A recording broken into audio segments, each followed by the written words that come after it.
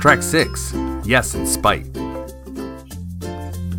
Hey everybody, if we've been improvising for any amount of time, we know about the rule of yes and. That is, agree with whatever's happening on stage and then add to it, right? I'm going to give you another tool related to yes and that I also think is very helpful. It's called yes in spite.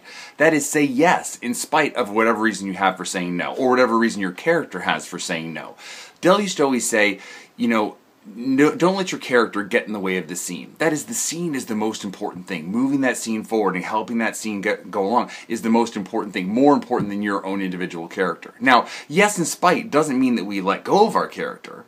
But let's say, for example, that your character has a fear of heights and someone's like, quick, we got to get up this ladder. Then you got to get up that ladder. You need to say yes in spite of your character's fear. The great things about that are, one, it takes you and your character out of your comfort zone and puts tension in your character, and that's really exciting to play, and it's really exciting to watch. And then second, as I said, you don't need to let go of your character. You can tell us why you don't want to do it. You can tell us how you feel about it. You can tell us that you don't think it's a good idea. But guess what? You still gotta do it. It's a variation of yes and that really pushes you and helps you remember to stay out of your comfort zone and to do that next exciting thing.